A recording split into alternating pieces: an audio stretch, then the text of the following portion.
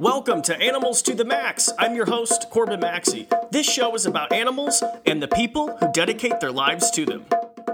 And welcome everybody to another episode of Animals to the Max. How is everybody doing today? This is Corbin Maxey. Thank you as always wherever you are in the world for listening to the show. Okay folks, if you follow me on Instagram, and if you don't, please do, at Corbin Maxey, you will know that my stories have been blown up with bald eagle sightings.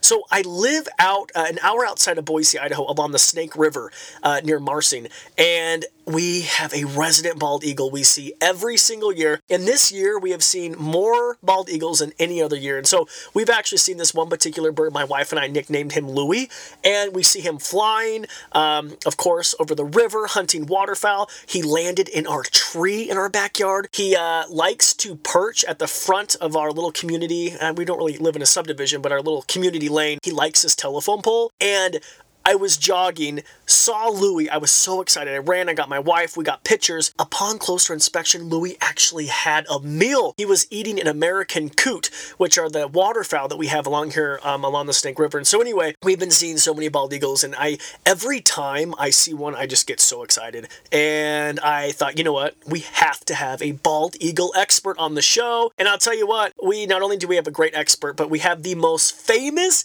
bald eagle in the world on the podcast today. So today we have Laura from the American Eagle Foundation along with Challenger, her bald eagle.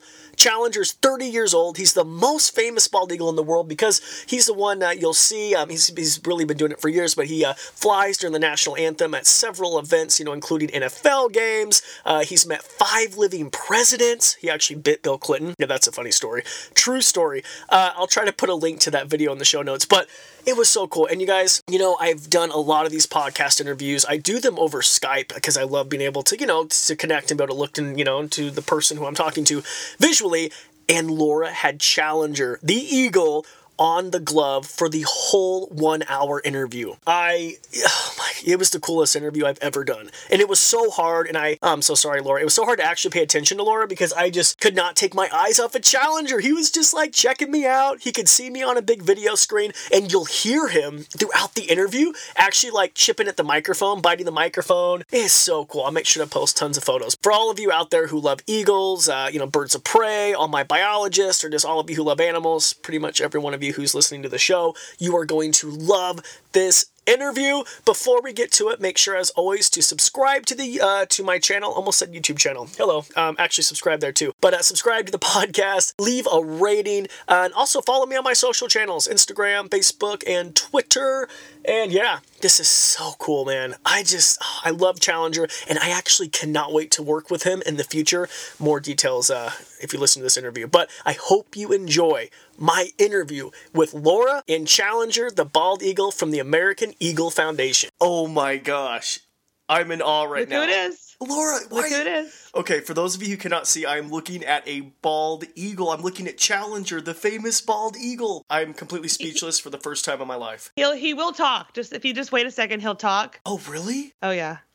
So when someone walks in the room that he may not be maybe particularly fond of, he'll squawk at him. And he has a different call. If he's kind of not cool with that person, it's a different call than if he is cool with that person. So it's really, you can definitely distinguish his calls between people for sure. Oh my gosh. Thank you so much. And for those of you, we were planning this podcast and Laura texted me. She's like, well, would you like Challenger on the podcast interview? I'm like, yes. He likes to chew on the microphone. For those of you who can't see, he is chewing on the microphone. He's speaking on the microphone. Okay, I have to do this on my Instagram story really quick. I seriously cannot believe this is insane to me right now. Yeah, you have to. Yeah. Oh my gosh. Hi, Challenger. Do you think he could see me? Hello. He can see you. Oh yeah, I'm looking right at the big screen, so he can see you. Really? Oh, how big is the screen? You're on a computer monitor. Oh, I was like, yeah, I have a pretty big nose, similar to Challenger's. That is so cool. Thank you so much once again for doing this, Laura. You have no idea. This is literally... Absolutely. This is a dream come true. And by the way, I've done several podcast interviews, and the coolest one so far, I did a podcast interview with this guy called Joe the Batman, and he had fruit bats in the background, but this completely takes the cake. Sorry, Joe. Fruit bats would be pretty cool, though. Were they just like hanging from his ceiling? Yeah, they were just like, hanging. Yeah, they were just hanging in the background in an exhibit, and they were like super loud, but nothing is majestic as a bald eagle. By the way, did he just go to the bathroom? Oh. Well, I think he did. I think he tried, but no, he didn't. Oh, but he will go to the bathroom. Trust me. At one point, probably during this interview, he'll definitely go. Well, you know what? My Tonight Show producer said poop equals rating, so finger crossed. Hey, it's always exciting when people see poop. I'm telling you. It really gets people going. Yes. So tell us a little bit about your organization, the American Eagle Foundation, and a little bit about yourself. I cannot wait to dive into this because this is just it's just so incredible what you do. Well, thank you. So, yes. So I am with the American Eagle Foundation, and we are a 501c3 public animal charity. We care for anywhere from 70 to 80 non-releasable birds of prey here at our center. We are located in Pigeon Forge, Tennessee. So we actually headquartered inside Dollywood. So Dolly Parton has been one of our biggest sponsors since 1991, and she brought us here in 1991 to start the Eagle Mountain Sanctuary and the Wings of America Bird of Prey show inside Dollywood, which if you haven't come see that, Corbin, you have to get down here and see it. Yeah. So. I've only been to Dollywood as a kid. I loved it. I was in heaven. And for those of you who don't know what it is, it's this beautiful amusement park, but it's more than just like a Challenger's biting the microphone. I love it. It's more than an amusement park, though, right? You know, they have the bird show, and it's like a little. I love it. Such a neat park. There's a ton of shows. I mean, there's a lot of stuff just native to this area to really showcase what this area offers. But yeah, we have an amazing full bird of prey show. We do 4 bird shows a day there during the regular season at Dollywood from March until, I guess, the end of October.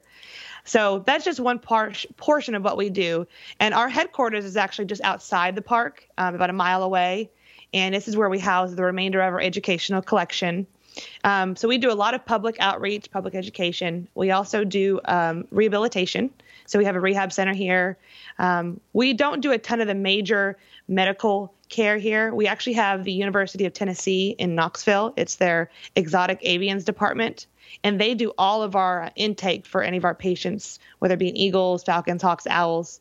And then they come here afterwards as more kind of like a hotel to get well. And then we do all the releases back into the wild. Oh, great. And then we also have a captive breeding program, which I didn't know if you knew that. No. So we have several non-releasable bald eagle pairs who are all non-releasable as well. And many of those came from the San Francisco Zoo when they shut down the program there. But we breed eagles every year, and we take the babies and release their babies into the wild as effort to repopulate the bald eagles in the southeast part of the United States. Wow. So. That is and I'm just looking at Challenger. He's such a pro at this. I mean, it almost seems like he's enjoying it. He's just like, he's so content. I've never seen anything like it in my life. He is content. So, I mean, this is not bothering him one bit. Normally, we do a lot of studio shoots like this. We have a live broadcast we do as well. So there's all kinds of lights and cameras always in his face, and he's just so used to it. I mean, he's been traveling across the country for close to 25, maybe 26 years now, and he's been in all different sorts of situations, and I guess it's just really allowed him to get used to being in areas where people are, equipment, loud noises. I mean, you name it. He's just super comfortable bird, and you can tell when a bird is stressed.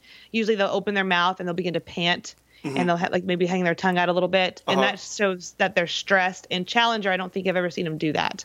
So he obviously is very comfortable and at ease, especially now. So. Yeah, so let's talk a little bit about Challenger. And I'm sorry, I'm like trying to look at you, but I can't stop looking at the bald eagle. I get that all the time. Oh, really? Yeah, you're not bad to look at, but no. I take the back seat when Challenger's in the picture. I can handle that. That sounds good. He agrees. Yeah, right? So let's talk about Challenger. How did the American Eagle Foundation acquire Challenger? Because you didn't just go out in the wild and capture him. He has a story behind it. Absolutely. He has a really incredible story. And we tell his story all the time to people. I mean, I've probably told this story at least 300 times in my lifetime, but it's always exciting to tell. So he was born in Louisiana, or hatched in Louisiana, in a wild nest. And there had been a storm, and it blew him down to the ground. Some people found him that day, and they took him home thinking that they would save his life. And they did. But what they didn't know is that if you feed a baby bird in full human view, that bird becomes confused. So they did feed him in full human view, and he became so associated with people at that point in his life during a very crucial time of development. He was transferred over to the Audubon Zoo of New Orleans when they realized they couldn't care for this bird. And they did their best to feed Challenger the way they're supposed to, proper protocols.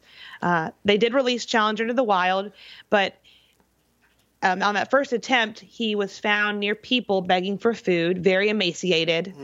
He was turned back to the state in which he was released, which was actually Alabama at that point. And he was released again after they fattened him up a bit. And he landed in Nashville, Tennessee on the second time. And a guy on a fishing dock had saw Challenger land next to him on the dock. And Challenger was approaching him, obviously just squawking, begging for food. But the guy was very frightened. He didn't know if the eagle was attacking him. So in self-defense, he picked up a stick. He was almost beat Challenger. Oh. And another man, luckily that day, was right there, saved Challenger's life, stopped the man from hurting him.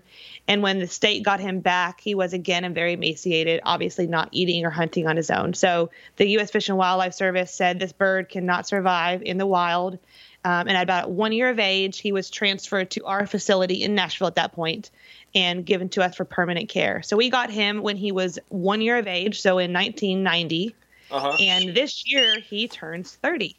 So he's as old as me. What do you think about that, Challenger? Yeah, he's up there in eagle years for sure. So how long will a bald eagle live? Because I saw conflicting information online. So you're the eagle expert. Let me know. So what we tell all of our staff and what we kind of, as a general rule, we like to say that bald eagles in captivity could live to be about 40. They could be more or less. So we've had an eagle in captivity that lived to be 48. Wow. So it shows that they could even live up to as old as 48, possibly 50 if they're really, really good health. And then in the wild, a bald eagle has a lot shorter lifespan, around 35 or under. Okay. So I think the oldest banded eagle that was found in captivity lived to be 38. Oh, wow. Or I'm sorry, in the wild, sorry. Oh, okay. No, you're fine. Wow. Okay. Yeah. And let's just go back really quick, because there are some, I've had some wildlife rehabilitators on the show that say if you see an animal like that, leave it alone out in the wild. What is your advice to anyone? If you see an eagle that has fallen out of the nest, what do you say to somebody? If you see an eagle fallen out of the nest and clearly the parents are nowhere to be found, that's a very tricky thing because you got to be very careful when you're dealing with a baby animal like that. If it wants to have a hope to be releasable, but if it's clearly injured, we always say if there's a clear injury, either call us. But if they're not around any type of raptor center, they can, carefully with a towel, maybe grab the animal, put it in a large box and take it to the closest veterinarian, and then get it away from them as fast as they can. I would not recommend them taking it home, obviously. So, but if it's an adult falcon or hawk, we do always advise if someone does find them, be very careful of the talons. First of all, you could get grabbed, but if you want to throw a towel over it and somehow scoop it into a box safely and get it to a veterinarian or a raptor center, do so. But yeah, we had a great horned owl fly into our chicken coop last year, and it was. Oh wow! Yeah, and I've worked with mainly Eurasian eagle owls, but I've worked with ones that are trained on the glove. So I called my good friends who work at a raptor rehabilitation place because I'm not an expert in rehabilitating the raptors, and so we had someone come out and help us out. But it is intimidating. They said you have to watch out for the talons. Yeah, they can hurt you. A great horned owl has incredible pressure in its talons, like 400 pounds per square inch in each foot. So yeah, they can hurt you. Great horned owls are very powerful. So did he just fly into your barn, and was he trying to or was he trapped in there? Was he hurt? Yeah, no, he was hurt. It was really sad. Okay. What happened, and this was actually a male, so he was smaller. He was he was starving, and this is after the wildlife rehabilitator came out and assessed him, but I think he had been hit by a car, had a wing injury. Okay. He was non-releasable. They actually had to euthanize him, so it was a really sad situation. He was, I think, the last desperate attempt of just trying to get his last meal. Which he didn't actually. We just found him in the coop, and it was like, oh my, all the chickens were inside the coop, and he was in the outdoor yard, so we knew something was wrong. That there was a predator. Exactly. Yeah. Oh man. But, yeah. So, and I have a question. Are you resting your arm because you're holding him? Are you resting your arm or just holding it up? It's actually sitting on my leg. Oh, good. Okay, Yeah. okay, I can't see your leg. I was going to say, because I've had to hold birds of prey for a long amount of time. Man, they are heavier than you. I mean, you can feel it in your arm. Oh, if I was standing up right now holding him just normally, I could only probably hold him for 30 minutes before my arm was starting to burn. Like I was in like literally mid-workout. But I know you've held Eurasian eagle owls, which are probably only about 3 to 4 pounds, I'd imagine. Yes. Maybe right. less even. They're pretty big, but Challenger's about 7 pounds. He's 7 pounds. So, okay. He's one of our smaller eagles that we have. So his weight fluctuates between 6 and 7, but we have other female eagles here that they're up to like 14 pounds in size. Wow, 14. So double, like literally double his size. Yeah, and a lot of people don't realize that. And I was telling my wife, because we have a bald eagle that lives in our backyard, which we can get to later, but I'm pretty sure, I think it might be a male because it seems a little smaller to me, and she didn't realize that in the birds of prey that the females are a lot bigger. So are the females twice as big, you said, as the males? Not always. They can be twice as big. It also depends on where they geographically are from originally. So if you have a southern bird, they're going to be smaller than a northern bird. And then females are obviously larger than the males. So if a female is born in Florida, her size is still going to be smaller than a female that was born in Alaska. So. Okay. Very interesting. And So Corbin, I want you to make sure you watch. He's preening himself right now. Oh, wow. He's just preparing himself for the cam. He's just picking at himself, fixing his feathers. Oh my God. This is another sign that birds are really content when they start to do that. So I've never seen an eagle so content, and I've worked with them before, like golden eagles, or I've worked with the owls, but I've never seen one so content in my life, and I've been doing this for a long time. So well, now you can see why he's so famous, though, and why he's so good on all these things that he does, because he's good on camera and he's behaved. Yeah, well, and I actually found you. So I did a social media post because the Eagles were playing. They were playing a game, and I thought I heard that an eagle has flown, through their games, and I just did a quick Google search, and then I found the world's most famous eagle. So tell everyone, my listeners, why Challenger is so famous, because he's the first eagle that does what? Yes, so Challenger's claim to fame, he is the most famous eagle in the world, I would say, probably. So he is the very first eagle in history, or I guess U.S. history, to be trained to free fly into stadiums during the national anthem. So he did his very first event in the mid-90s, around, I think it was 1996, at the Olympic Stadium in Atlanta. So that was his very first flight. We actually had to audition for the flight because the producers were like, "What are you talking about, an eagle who flies? I mean, that's just unheard of, So we actually auditioned before we even got hired for that. And they loved it. And from there, the rest is history. He's been a busy, busy bird for 25 years now. Wait, now hold on, Laura. Are there other eagles auditioning for this? Or is it just Challenger? Like, I'm assuming the line of eagles just waiting for this coveted spot. Now, back in that day, there was no other eagles competing. I think there wasn't any other eagles who did what he did until Auburn obtained their eagles. And Auburn does fly eagles during their games as well, but only at their games. And then there has been a couple others that have done similar what Challenger does in the past few years, but up until just about 5 years ago, he was the only one that did anything. So how do you train, like, with that behavior when you have a stadium full of people? Right. What is the process of training Challenger to get used to, obviously, visually, auto, think about the noise, like there's so much distraction. How do you train a bird to do something like that? Well, we just put him on autopilot. Okay. No, you know how easy that would be. He's okay. Just kidding. No, so it takes a lot of work, obviously. The beginning steps in training an eagle is first just getting him comfortable flying from one person to the other, and just small steps. And then the process with Challenger was we just started getting longer distances, taking him to different places like fields and places he's not normally used to flying in. And then from then we would go to high school stadiums and then to college stadiums that are empty. And then eventually you go to these larger stadiums that are empty. So really leading up to that, you really have to know that he is keen on what he is doing. He knows what his job is. He knows that he is going to get rewarded when he comes to that glove. We do all of our training with positive reinforcement. So whenever he flies to me and he lands on this glove, he's going to get a reward, and he knows that. So this is a glove signifies his next meal, and he wants to come there. And then in addition, if you couple that with the trainer animal relationship, the bond you guys have or the trust that you've built, that also helps as well. So, yeah, it's nerve-wracking, though, Corbin. I'm telling you, like, when you're in a stadium and you've been rehearsing it, so we'll rehearse the day before a game, always, in an empty stadium. You know, we rehearse with if there's a flag, and we'll try to rehearse with any other elements that may exist during the national anthem. And so we'll do many rehearsal flights, and we usually know how he's going to do by those. You know, we can see that he's, you know, knows where he's supposed to go. And we always fly him from point A to point B. We never do like, you know, we let him choose his flight path from point A to point B, basically. We don't dictate where he goes in the stadium, obviously. But once you add in that crowd, I mean, it's nerve-wracking and it's exciting all at the same time. And he knows the national anthem at this point. So he's been doing this for so long that you can tell during the part of the song, right before he's going to fly, he starts to get really antsy and anxious, and you can tell he's ready. And then and then he goes, and it all works out. And I guess he kind of avoids or drowns out the crowd and just focuses on where he's supposed to go. So. Wow, I just got chills. I mean, even every time I hear the national anthem, you get chills, but I can't even imagine seeing it in person with Challenger just flying over. It's just like, oh my goodness. It's really incredible. It is. So.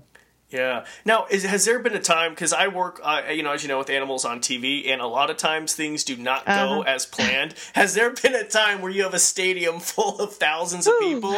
I'm sorry, you're sweating. Has there been a time where, you know, they start the national anthem and Challenger's like, I'm sorry, today is not my day, and he hasn't flown? Has he done that? Funny you asked that question. We like to say that Challengers have succeeded 99% of the time. So, but there have been a couple blooper-esque escapades, which we actually just talked about on Tuesday on our broadcast here. We talked about some of the most exciting moments Challenger had in his history.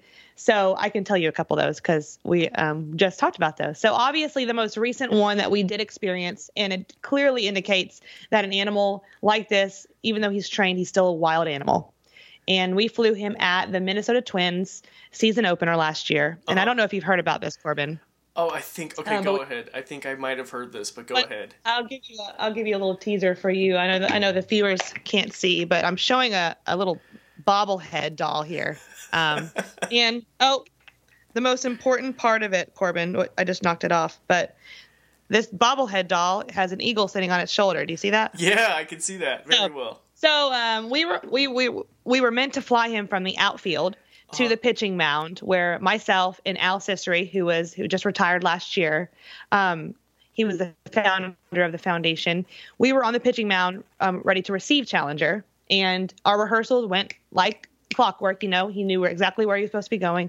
But during the actual game, the Seattle Mariners pitcher, James Paxton, he was all alone in the outfield. He was practicing, which they do that, but during the anthem, instead of leaving the field, he just stayed in the field. So he was the only guy in an open green field standing there. With his hand behind it, probably looking very poised like we would.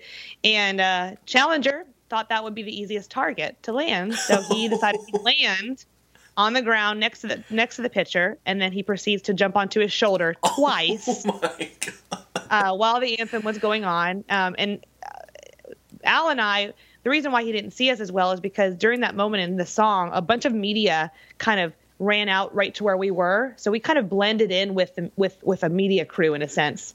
So we were kind of, in a sense, not so visible to him. And he said, well, that guy's really visible. He looks like he could feed me.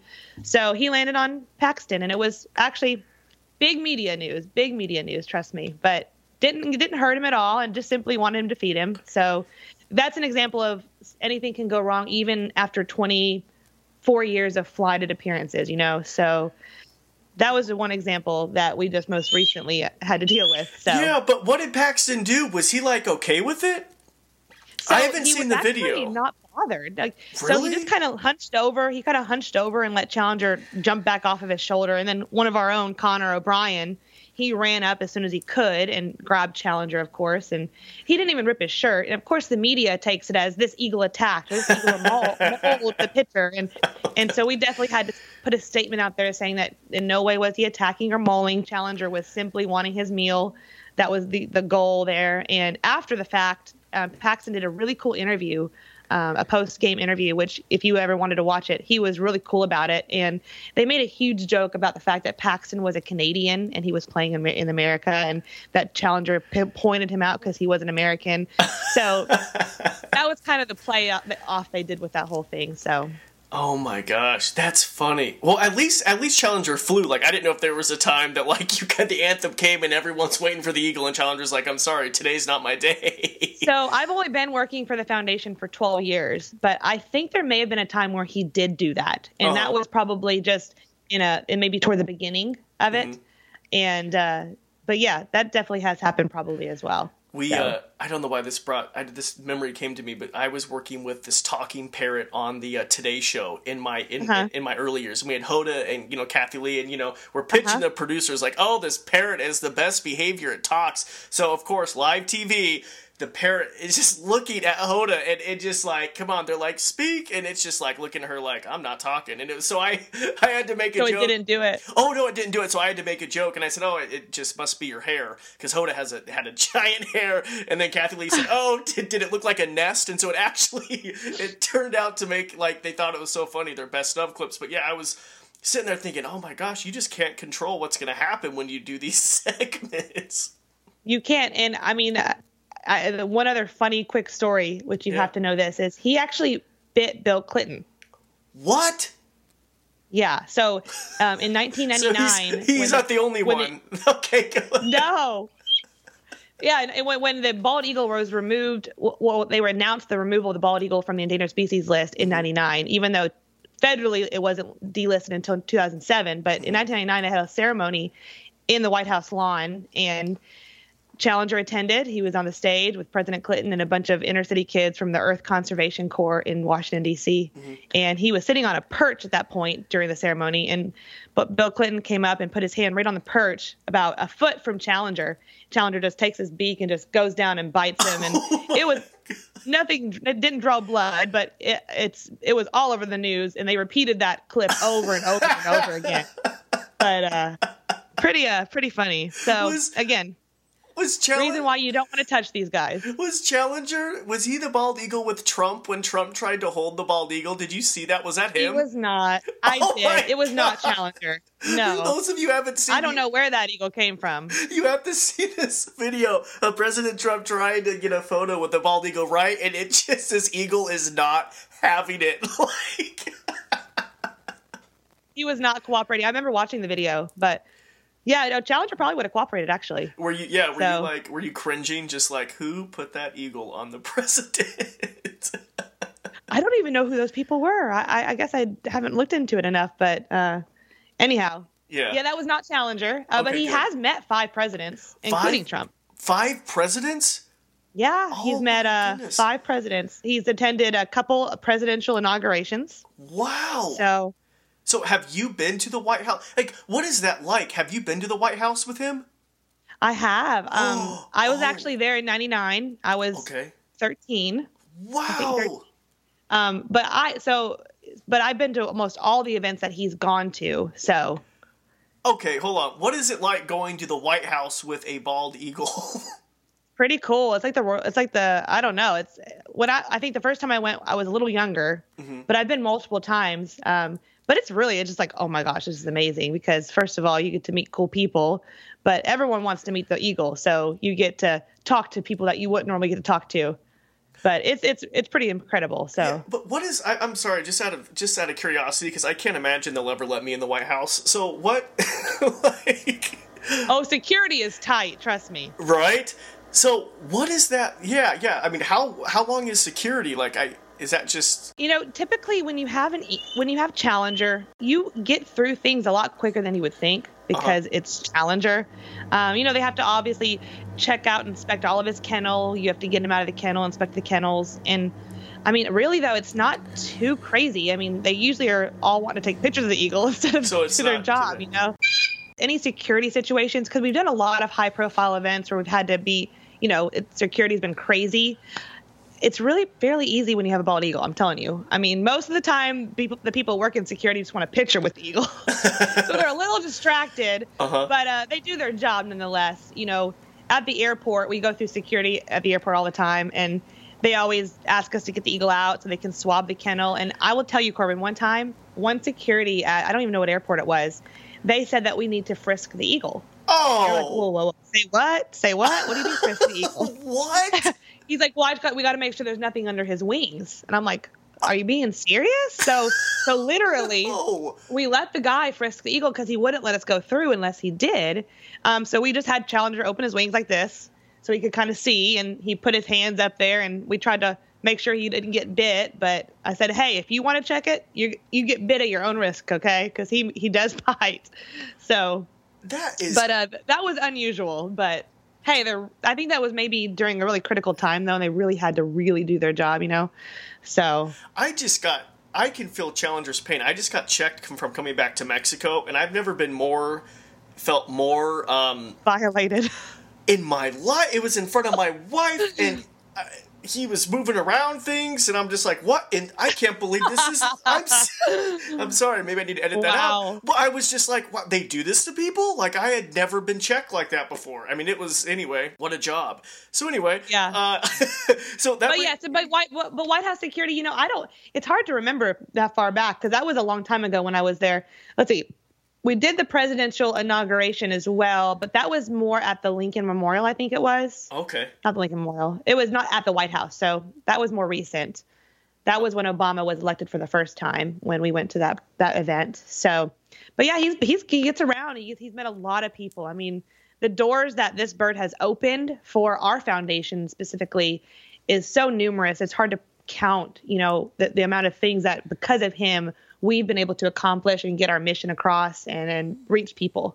So, and that's what his role is. I mean, he's an ambassador for his species. You know, for those who can't speak on their behalf, he makes those appearances and opens the door for people to be educated and for them to be made aware of the situations that these guys have dealt with for, you know, a long time. So. Yeah, and let's talk about that because they were on the endangered species list. Let's talk about what was going on. When did their decline start? And why? Their decline started in as soon as man started to develop the United States, that's really when the decline started. And they used to shoot these guys in the early days for fun. I mean, they probably even used it for food in the beginnings, but it really, really declined in like the 1960s, 70s. Obviously, habitat destruction was happening more prevalently. And DDT was introduced, and I'm sure you've heard of DDT. Mm-hmm. So it was a chemical used by farmers, a pesticide on the crops, but it really affected the bald eagles and the peregrine falcons alike because what would happen is the DDT that was put on the crops would get washed out into the waterways. The fish would ingest that, and ultimately fish is what these guys eat. Mm-hmm. So they would eat the fish, and though it wouldn't affect the adult eagles, what it did is it prevented the eggs from actually hatching because the eggshells would be so brittle before they could hatch, and they would all break. So because there was no new eaglets being brought into the world, the decline happened very rapidly. Of course, people were still illegally shooting these guys as well. So the bald eagle, I think, got to like an all-time low of about 400 nesting pairs in the early 70s. 400? Oh, my goodness. Before it was, you know, thousands and thousands of them, you know. So, yeah, so it got really low, and thankfully the Bald and Golden Eagle Act was created. Obviously, they became a protected species. DDT was banned, and it's taken from that point until it was removed in 2007 from the endangered species list and threatened species list to really bring these guys back from the brink of extinction. So they've really recovered. I think there's over 15,000 pairs now today. 15,000. So it's an incredible story, yeah.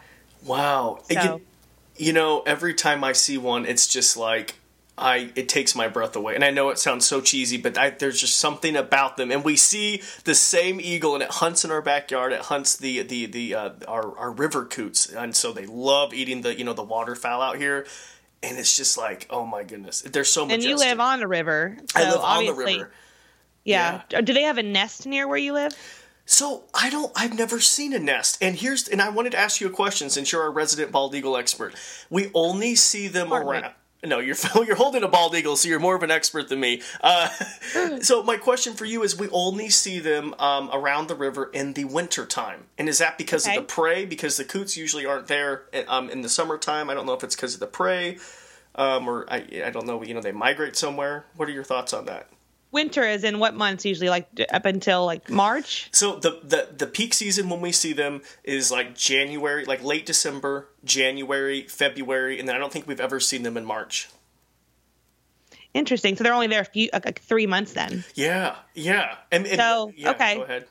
So I guess in that case, if you're only seeing them for like that short a period of time, I wouldn't say they have a nest there, because if they did have a nest there, they would be there for the majority of the year, and they may leave for a few months. So I'll give you an example. So in Florida, we have a live eagle cam on a nest in Florida, which is another part of our mission. Mm-hmm. And those eagles are there from late August until about, I guess, early summer, sometimes September to early summer. So they're gone for about a 2.5, 3 month period, and we don't know where they go, but they leave the nest completely, and they're gone until they're ready to start their next nesting season. So what you could be seeing too is a pair that's just away from their nest for like a 3 month period to go somewhere new and to, I don't even know. So the migratory patterns where you are a lot probably different from down here in the South too. So I don't know where they're coming from, but if you live on a large lake, I wouldn't be surprised though, or a river, I wouldn't be surprised if there are several nests out where you are.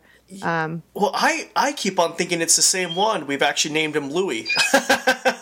It probably could be. I mean, you never know. Have any nests been reported or sighted in your area at all? Have you looked into that? No, I haven't really looked into it. I do know we have a great osprey nest up here, which we see, and they come back year after year. But yeah, we've only seen the eagles in the wintertime living out here. This is our 3rd year here, but we've never seen Louis. We've never seen Louis so close. He's a comfortable bird, and we must be in a great hunting area because he always, every day, he has the waterfowl. Is that the majority of their diet, the waterfowl, or do they primarily eat fish, or does it depend on where they're found regionally? They will eat waterfowl, coots, ducks, those types of things, but I would say majority of their diet is fish. Oh, okay. And believe it or not, eagles are also very much scavengers. Yeah. So they will scavenge too a lot. Okay. So that's why a lot of people will see them in dumps, getting food and things like that. Another reason why bald eagles are affected by lead still, because they will go and find carrion to eat that possibly have been shot with lead shot. So that's just in a way that they are being still affected by lead poisoning. So yeah, and but yeah, they definitely are scavengers, and they'll see those turkey vultures, follow them. So I had a podcast guest who lived in Alaska, and he said the bald eagles were so numerous outside of like dumps and like even outside of a dumpster at McDonald's, they were like pigeons, and I'm like, what? Like, I've never seen anything like that in my life. Oh yeah, the bald eagle population in Alaska is flourishing, and they've never had an issue, but I think a lot of times people up there do refer to eagles or see them more like just pests in a way, because they're everywhere.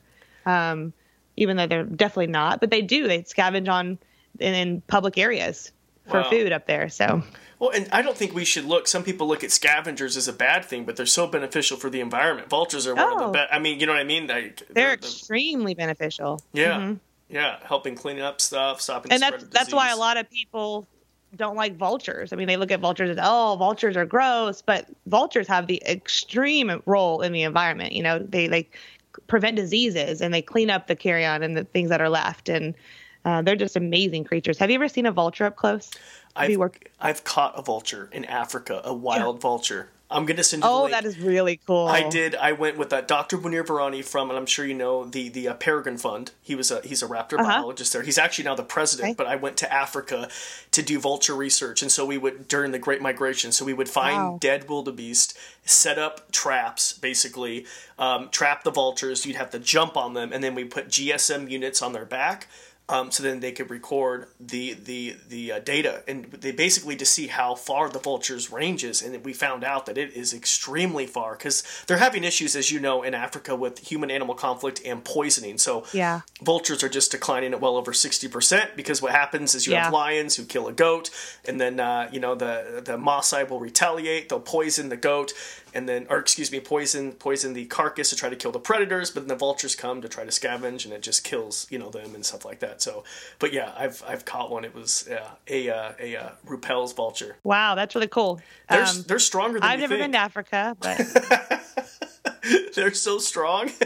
Yeah, they are. Their beaks. So the black vultures and the turkey vultures are the two that we actually have at our facility. Mm-hmm. And their feet are obviously flat. So they don't have the same grip strength as an eagle does.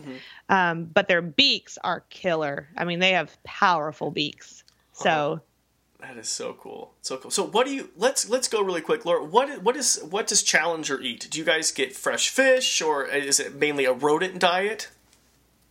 Yeah, so we do feed all of our birds a variety of food. Mm-hmm. So we do get fresh fish deliveries every so often, maybe every month. We feed all dead food to our birds. Okay. But we do get a lot of, as much as fresh as we can, but then we do freeze it and thaw it to feed. Uh-huh. But we feed a lot of trout. We feed rabbits, rat. Not so much mice to these guys. We feed a lot of mice to our owls and to our smaller hawks and falcons. Mm-hmm. And then we'll feed day-old chicks as well. Mm-hmm. So kind of a variety. Challenger gets salmon typically because when we're traveling with him, it's hard to take fresh food from here. Yeah. So what we'll do is as soon as we land into a big city, we'll go directly to Whole Foods. We'll go to the fresh fish department and buy some fresh, never frozen, wild Alaskan caught salmon. Oh my God. And that's what he gets on the road. So he's a little bit spoiled. Oh, and he gets Fiji water too. Oh, so he does not. He gets a little spoiled. He eats better than me. Oh my gosh, that is so funny. Right? Do you ever tell the people at Whole Foods like you have no idea where the salmon's going? Oh, I love it. So like I'll be in the fish department and he's like, "How much fish do you need?" I'm like, "Well, I need 157 grams." And they're like, "That's really specific." And I'm like, he's like, "Is that for you?" And I'll usually say, "Oh no, it's for an eagle." And they usually either catch on that I'm actually talking about an eagle, or they're just completely confused and they ignore me. Oh, so that's so funny. And then if they ask, I'll tell them who's it for and tell them to Google Challenger the bald eagle. And I always try to find a way to tell them about Challenger. So that's so funny. When I go to the store, I get like kale and collard greens, and if I had a dime for every time like the cashiers tell me some type of kale recipe, I would be a millionaire. Like I'm just like, sometimes I just have to stop them and say, "Listen, this is not going, like I don't care about the kale chips." like this is going to an iguana. You can definitely tell the difference in location where you live versus where we live, because most people at the register don't even know what kale is. Oh, really? Yeah, we're like the home of fried foods and chicken and grits and, all that country fried stuff. So I would be 500 pounds if I lived there. By the way, I love Tennessee. That area is probably one of my favorite places to visit in the United States. I love that area. Well, we're happy to have you whenever you want to come. Yeah. So. Well, how does Challenger do with travel? Because he goes to these events. I mean, is he flying next to you on the plane? Well, he is, actually. Really? So in the very beginning, we were flying Delta, and we actually had to put him in the cargo bin, which was good. They were very willing to work with us. We were always the one handling him, putting him in ourselves, taking him off ourselves. But just recently, we've switched to Southwest Airlines, who we love Southwest Airlines because they're just so accommodating for Challenger. We buy 2 seats for him, and he actually goes in the very front row of the aircraft in the cabin. Oh my and God. we strap him in with some seatbelt extenders. And before we board the plane, we always take the opportunity to get him out in the gate area. And they let us talk on the microphone over the loudspeaker and tell all the people in the gate area that, "Hey, this is Challenger the bald eagle. He will be on your flight today to Philadelphia. So he will be in the very front row of the aircraft." And then we get the opportunity to talk about him and then talk about our foundation and then give them a chance to come up to us and ask questions before we board. But it's really fun. I'm so happy that they do that. I'm happy they do that. It's like educational. Do you ever have some people there? Because, you get the weirdest people when you fly. Do you have some people who could just care less? And you're just like, "Are you kidding me? This is a bald eagle." Yeah, we get some crazy, excited people. And then some people who, get terrified that the bald eagle is on their flight. They hate birds. And we've had to tell people that this bird is not going to be out in the aircraft. He will be in a kennel the entire time. So you have nothing to worry about. But I'm sorry. I'm just thinking what a nightmare it would be if you were terrified of birds and you're terrified of flying and you found trapped in an aircraft with a bird while in flight. That's even the worst, That sounds like, I'm sorry to make fun of anyone who has that phobia. That's awful. Oh my God, that would be a nightmare. Yeah.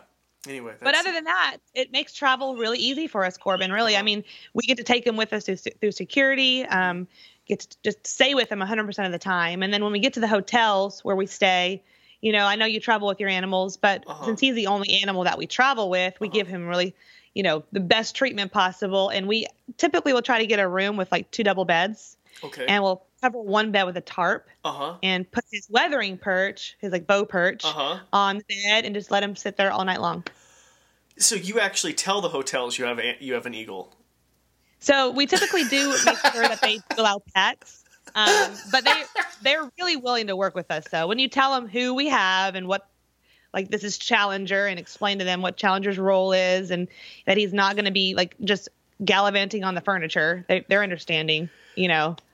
So the worst that can happen is a couple of loose little downy feathers in the room, so. Yeah, we stopped telling. I mean, I don't travel with my animals anymore. I just fly back east and then meet up, with people, and animal ambassadors there. But back in the day, we stopped telling people because we just couldn't tell the Super 8 that a porcupine was going to be in there or a capybara or a like.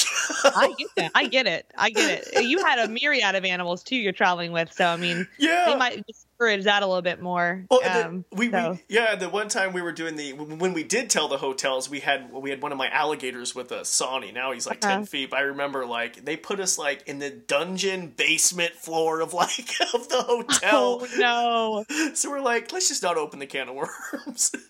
You should try Airbnb. They're pretty willing to flex with you too. Oh, you're right. That's smart. And then you get the whole house to yourself. That's good. Just make sure we have no pets or anything like that. Does Challenger get excited when he sees, just his wild instincts kick in when he sees another animal, maybe a prey item, or is he just so used to eating things that are dead that he's content? Yeah, he doesn't really have that prey instinct. I mean, a dog could walk by and he would just probably like a little dog could walk by and he would just be like, really? Whatever. Whereas, he doesn't know how to hunt, so he doesn't get that real big desire to go after him. I mean, it's crazy that when we're flying him at some stadiums, especially at stadiums where there's a lot of pigeons, the pigeons will actually attack him in flight. Yeah. Really? And he just kind of tries to fly away from them. So he has no instinct to even, they're more of a pest to him, honestly. So. Oh my goodness. That's right. Pigeons are a pest. Laura, where does Challenger live when he's not doing these outreach programs? Does he live in an aviary, or how does that work with other eagles? So we have a large educational facility here. We have about 36 individual mews inside a big building, what we call the bird barn, and each of the bird that we have for training and education have their own room. Mm-hmm. So he has his large enclosure with a perch where he can fly around during the day. And this is where he lives. So we do also have aviaries. That's where our breeding pairs live. Mm-hmm. So, it's pretty awesome. And then during the day while he's home, we make sure to give him his daily exercise or daily enrichment, and we'll fly him typically just 300 feet and just do as many flights as he wants to do. Mm-hmm. And we'll put him out in a weathering yard, which is a yard where all of our birds kind of can sit together and socialize. They're obviously tethered to their individual perch, but allows them to have the sun and the wind and the rain and whatever natural elements that they wouldn't be getting inside their rooms. Mm-hmm. So yeah. That's so cool. So how did you get into this? Like, if I'm a listener and I want to be, are you a raptor biologist, or what is your story? So I have a degree in biology, but it doesn't specialize in anything specific to avian or wildlife even. Mm-hmm. I actually was blessed in the fact that my father founded this organization the year I was born. So he's the founder and was originally the president and CEO. He just retired last year. Mm-hmm. So that was my in. I was always around these birds since I was born. Wow. So I grew up around Challenger. I mean, I've worked with Challenger for 12 years, but I've been around him and done events with him since I was, little. So, but if anyone is interested in working at a facility like this, you don't have to have a specific degree, even at least at our facility. We like to have people who have biology degrees, definitely those who have been educated in that way. But really a lot of the training as far as handling and learning behaviors of birds and ways to train them is all on-site and on-job training. Mm-hmm. So we do train all of our staff here. A lot of our staff start out as volunteers. So I encourage those who are interested in working with these species maybe to start by volunteering, and you will gain a lot of knowledge just being around people who do train them. And then eventually maybe you can progress up into a role that's it's paid. Mm-hmm. And yeah, so that's kind of how it is. So Now, how long so let's pretend I'm a volunteer at the American Eagle Foundation. How long is it till I'm able to graduate and hold Challenger? Or is it just you? That's a tough one. No, so we require any volunteer that volunteers to put in 100 hours of just volunteer care, like cleaning the mews, preparing the food, helping out with other projects before they can even start handling even a screech owl. Really? And then they start with the smallest raptors, and as they progress and we feel that they're progressing, it's all based on the person too, because people progress at different levels and rates, and then they start slowly working their way up to larger birds. Now it may take you a little while to work a Challenger or to handle Challenger, but I think some of our staff, at least work here at least 6 months, at least maybe even a year before they even handle Challenger. But that we do have some other eagles who are very easy to hold. Some eagles have different personalities, so it may take them longer to handle this one particular eagle versus this other eagle. Yeah, I was gonna say, and you said that Challenger doesn't like some people. Does he? There's some handlers. Well, really. His handlers, most of the handlers he works with about 10 of our staff who work with the birds on a daily basis in the barn. But there are certain people that if they walk up to Challenger, he'll definitely signify that don't come any closer. Whereas somebody else could walk by and he wouldn't even care, So. Oh my gosh. I'm sorry, and you can't see, watching this, but he's so inquisitive. Has he ever, I'm sure, has he ever bit you before? Oh yeah. He's bit me. Yeah. Even me, who he trusts, he will bite me. If I have my hand closed or he thinks that I might have food, he associates the hand with food. Of course. So, he may want to go and bite that hand. Right now, he could care less. He's more probably this is an inquisitive look right here. Yeah. Just showing him my hand. I have nothing in my hand. But he's bit me before for sure. And so we tell people never pet birds of prey. They're not pets. They're predators. Yeah. So it's just not safe to pet them. And also our oils on our fingers are not good for their feathers. They have they have an oil that they distribute on their feathers that makes their feathers waterproof. And our oils on our skin actually takes away those oils. Okay, so. Interesting. So I'm sure he's drawn blood before when he's bit you, correct? He has. Yeah, he's drawn blood a couple of times. Probably more in a defensive way. He probably wasn't doing it just because he wanted to hurt me, but you never know. So he's definitely ornery on some days, and some days he's a little bit more attitude than others. So he definitely has a personality. So I was bit. I was feeding a Eurasian eagle owl named Wally at the Peregrine Fund, and he got my thumb, and it was like. And we were on camera, so I'm just like, I didn't say anything, but in my mind, I'm like, oh my God, I'm like, he bit me. It's shocking that pressure, that beak right there. Yeah, I'm sure that was a blooper for you, huh? Yeah, it was fun. You could go it on YouTube. But I'd like to see your face when that happened. I would have been shocked. It just, and it wasn't my fault. I was feeding him, and he just, and he just went all in for the rat, and he just, the pieces of rat, and just, got my thumb in the midst of it all. But yeah, that was fun. So what you really want to be careful of is their beak can draw blood, but really, if they get you with the talons, that really is when it hurts really bad. So you got to watch that. There's 1,000 pounds of pressure per square inch in each foot. 1,000 pounds of pressure. That's like equivalent to the bite of a lion. So, oh my goodness! Crazy. So that's just wow. They're just and people have a misconception too that bald eagles can pick up these large creatures like babies or small children, and in reality they can only lift about half their body weight. So really? Challenger's 7 pounds, so he could probably only lift about a 3.5 pound fish out of the water. Okay. So a lot of times you might see eagles in videos where they're going down to pick up fish and they're too large, so they'll kind of drag them to the side. And fish and eagles also do swim. I don't know if you knew that. They can swim. What? They do more of a breaststroke type motion like this, but they can swim. As long as they're not too saturated or in the water too long, they can definitely get back to shore if they were to missize a fish when they were going down and realize they just can't lift it out and they have to let go.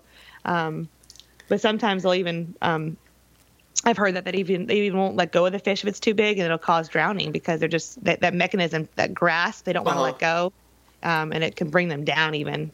And so do they not have as much strength then as something like a golden eagle? Because, I mean, the golden eagles will take down foxes, even young deer. I mean, so do they not have as much strength? Is that what you're getting at? Golden eagles are just built differently. They're able to take down larger predators. That's what they typically would dine on. Yeah. And bald eagles, they normally eat fish mainly, so they don't have as big of a prey to capture. So, and golden eagles will a lot of times take the animal out. They still too can't lift that much weight, but they can take the animal out, and then from there they can go down and get what they need to and be able to carry off what they need to. Now, well, and I don't know if this is a stupid question, but my first grade teacher said, Corbin, there's nothing such thing as a stupid question. Well, they actually intermingle the golden eagle and the bald eagles together.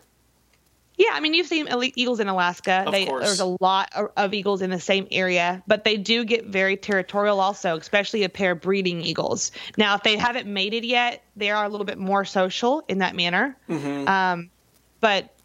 But when it's breeding season and they're actually mated up, that's when they become more territorial and they wouldn't get along so well. So yeah, and I was telling my dad that when we were a kid, I grew up in Roby Creek, Idaho, so in the middle of the mountains, and every time we would pass this reservoir and they had this really old tree, and we'd always see bald eagles, and we always assumed other, golden eagles, but I'm pretty sure I was telling him, looking back, those were probably just young bald eagles. I don't think they were just all hanging out together in the same tree.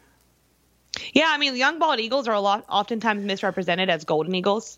People often confuse them because they are all brown, and they have even a brown beak. So from afar, you wouldn't be able to see clearly the orange beak, the yellow orange beak, and the white head. So, people do oftentimes say, oh, I see a golden eagle, but it's actually a juvenile bald eagle. Yeah, I was thinking that's probably what we saw, growing up in the mountains. So. Yeah, their eyes are even all dark. They don't have that yellow around their eyes either. So that doesn't develop. Their white head, white tail, and then the yellowing color in their feet and their beak and their eyes start to develop about 3 years old. And then by the time they're 5, they're fully white-headed and white-tailed and just look like a bald eagle. Is it a rough life for a bald eagle out in the wild? It is. I mean, 50%, the statistic is 50% of the bald eagles that leave the nest at 12 weeks of age do not survive their first year. They die. Really? Just out of lack of knowledge how to hunt, or they can't properly scavenge, because a lot of times they'll begin as scavengers because they don't really know how to hunt yet. They only have the instinct. They have instinct, but again, they still have to learn. So once they get past that first year, though, they pretty much have a pretty good chance at surviving for a pretty good life. Okay, 50%. That's interesting. And how many are in a nest? Like, how many chicks or eaglets are usually hatch? Typically, a pair of eagles will lay 1 to 3 eggs. 1 to 3. Okay. 1 to 3. So, and a lot of times the pair, if they normally lay 3, they'll lay 3 every year. Okay. So, and then if they're only used to laying 2, they'll lay 2 every year. So we have a pair of eagles here that's consistently laid 3 every year. But then some of other pairs will only lay 2. Some will only lay 1. So, but yeah, so that's typically, and they only do that once a year, normally. So. That is just, I'm sorry, I just can't get over. This is so majestic. Laura, thank you so much for taking the time and for holding a bald eagle for almost an hour. That's nothing. That's nothing at all?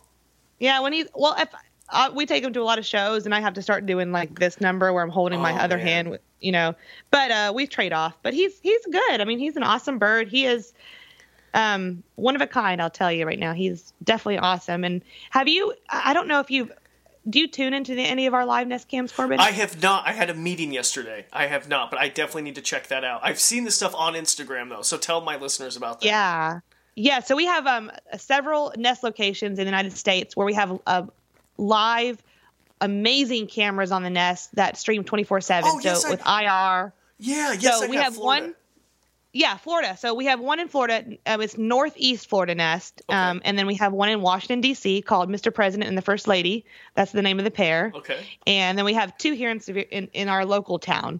But we just are getting ready for the season up in D.C. They're building their nest, doing their nestorations, and we should see eggs very soon. So that's been a very popular camera. I think the first year it went live, we had like 60 million views. But It's been really popular because obviously it's our nation's capital, and the Eagles are Mr. President and the First Lady. So Really awesome. So if you don't watch it, I would encourage you and the viewers and your listeners to also tune in for sure. I have done that. That was in Florida. That was the famous webcam in Florida of the bald eagles. I have seen that. That was like, it went viral. Yeah. There are two in Florida. So there's one, Harriet in the Southwest, and then we have Romeo and Juliet, and that's ours.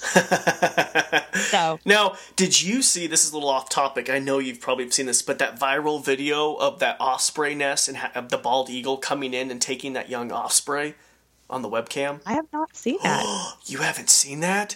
It had never been caught on camera. It was like, it's kind of it is nature. It's very raw, but that's how nature is. But you have the osprey, the chicks are in the nest, and this and that, and a bald eagle just comes in and bam, grabs one, and I'm going to send you that video. Google that. Yeah. Yeah. Well, something similar happened to our nest in Florida, Corbin. So our nesting season in Florida is in the late fall.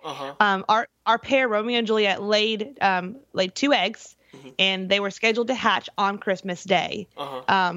And it was a lot of drama in the nest. It's crazy what's been happening down there. But on Christmas Day, one of the babies hatched. And that same day, a rogue eagle that was not part of the pair at all flew in, grabbed the baby, killed it, and took it away on live cam. No. So it was awful to see, but that's a similar situation. Another eagle came into an eagle's nest and took the baby and killed it. And that was an emotional thing for our viewers because Christmas Day surprise. Hallelujah. And then all of a sudden, Christmas Day tragedy at the same time. Yeah. So it was awful. But again, we always explain to people the purpose of these cams is to show you real life, what happens in the wild. This is nature, and we can't control nature. And this is probably what happens at more nests than we even know. I was going to say, it must be something more common than we think. I mean, we're just now capturing it. Exactly. I mean, we've only had these live nest cams for the past, not even a decade yet. So, I mean, there's probably been a lot more crazy things happening. So, but it's all about the education. People need to learn about the life of a bald eagle, the life cycle of bald eagle, and what happens out there in the wild. So, yeah, I agree. Now, if I'm a listener, the best way to see Challenger is it going to Dollywood to see the bird show? Is that the best way?